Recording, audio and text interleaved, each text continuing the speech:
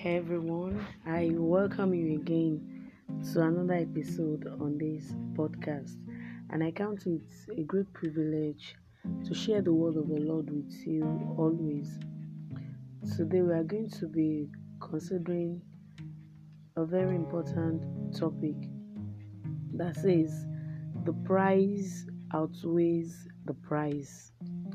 So I'll read from the book of Hebrews, chapter 12, from verse 1 to 3.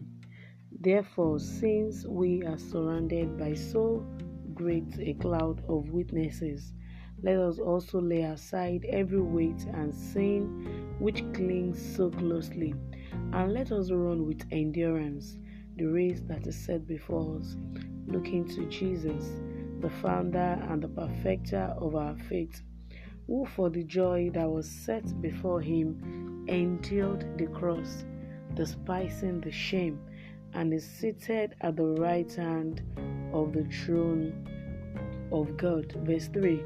Consider him who endured from sinners such hostility against himself, so that you may not go weary or faint-hearted. I just read from the Gideon's International Version, but just so you know, I love the Message translation so much, so I'll be reading from that. But before I read from the Message translation, I need to remind us that as believers, we are on a race.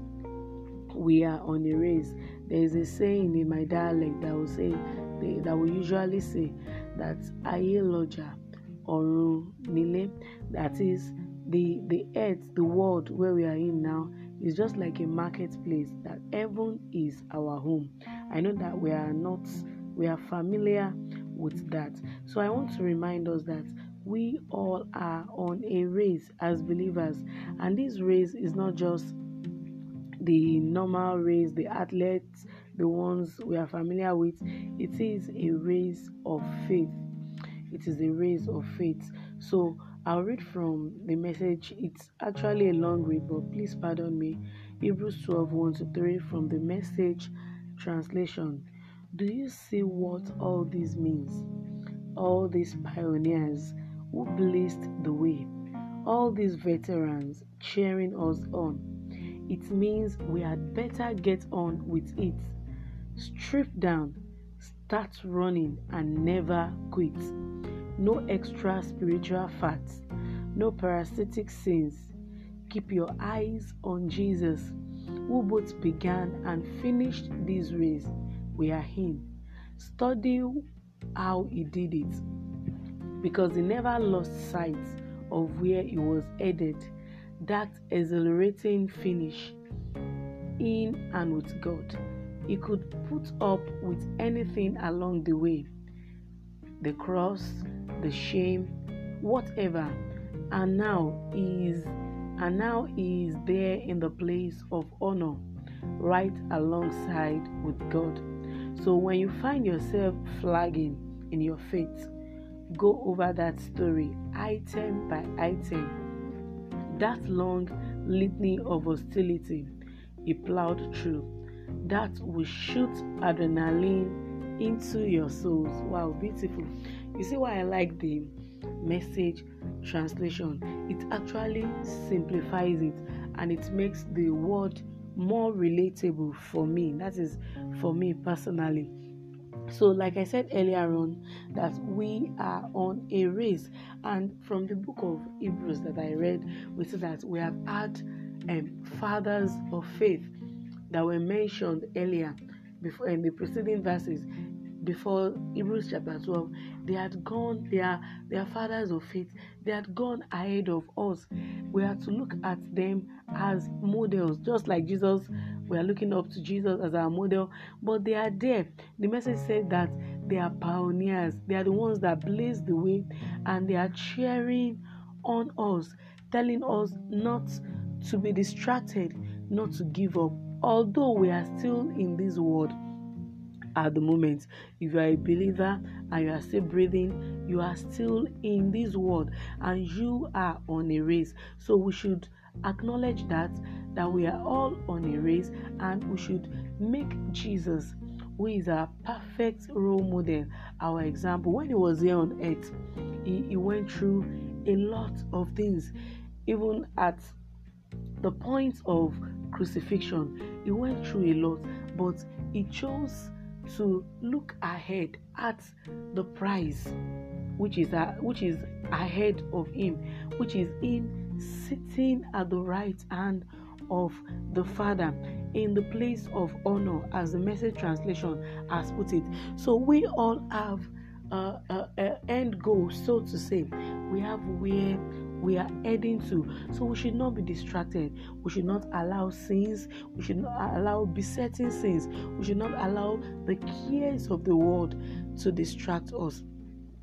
The book of Ephesians chapter 2 verse 24, I'll just paraphrase, listed some things that could distract us on this particular race that we are in.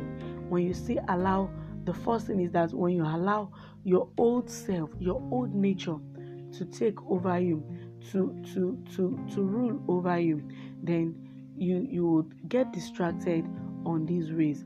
There are several other things mentioned: lying, anger, bitterness, wrath, slander, stealing, using of foul languages, grieving the Holy Spirit. All these and many more. Cares of the world, lust of the flesh, lust of the eyes, pride of life. All these things are there as distraction to distract us from this race. But we shouldn't give in, just like Jesus did. The Message told us that we should study how Jesus did it, because he did what? He never lost sight of where he was. He never lost sight of who he was. He never lost sight of where he was going. So the same thing is applicable to us as believers. Though we might be in the world, whatever we might be going through, wherever we might find ourselves, we should not lose a sight of who we are. We should not lose focus. We should not shift focus. The race before us requires faith. It requires doggedness. It requires commitment, discipline, in order for us to live faithfully. So if all these things are in place, then we know that we will be focused. We will focus on the prize that is ahead of us.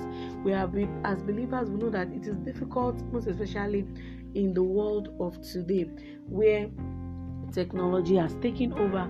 We know that it becomes more and more difficult to stand as believers, but we know that it is not impossible.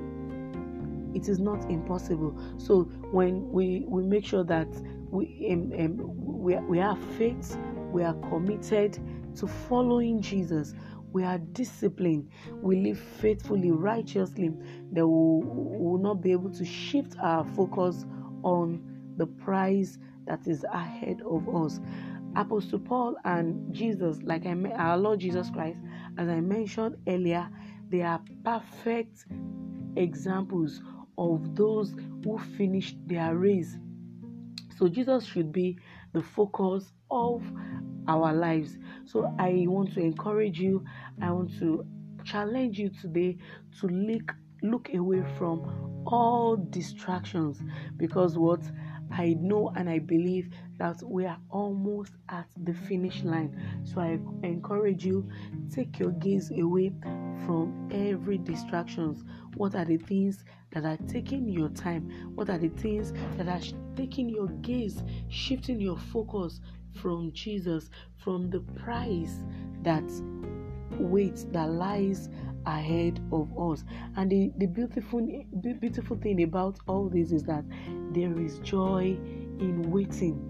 There is joy in not losing focus. There is joy in setting our gaze and looking at what is ahead, paying the price for us to get the prize that lays or lies ahead of us at the end of our sojourn here on earth. I will leave us with this scripture, 2 Timothy chapter 4 from verse 7 to 8. It is the testimony of Apostle Paul, and I want to believe that as believers, this also should be our testimony. It says, I have fought the good fight. I have finished the race. I have kept the faith. There is reserved for me in the future the crown of righteousness, which the Lord, the righteous judge, will give me on that day. And not only me, but to all those who have loved his appearing. How will you love his appearing? By not shifting your focus, by not getting distracted, by looking ahead at that prize that waits for us to be crowned the crown of righteousness, by paying the price that is required of us to pay now. So Apostle Paul has a good testimony of himself. The same thing with our Lord Jesus Christ. Will it be said of you that you have fought the good fight? Will it be said of you that you have finished this race successfully?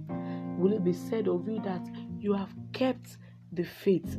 And can you be assured that there is the crown of righteousness reserved for you in the future when we have finished our sojourn here on earth? So dearly beloved, I encourage you that you should not lose focus. The prize is greater than the price.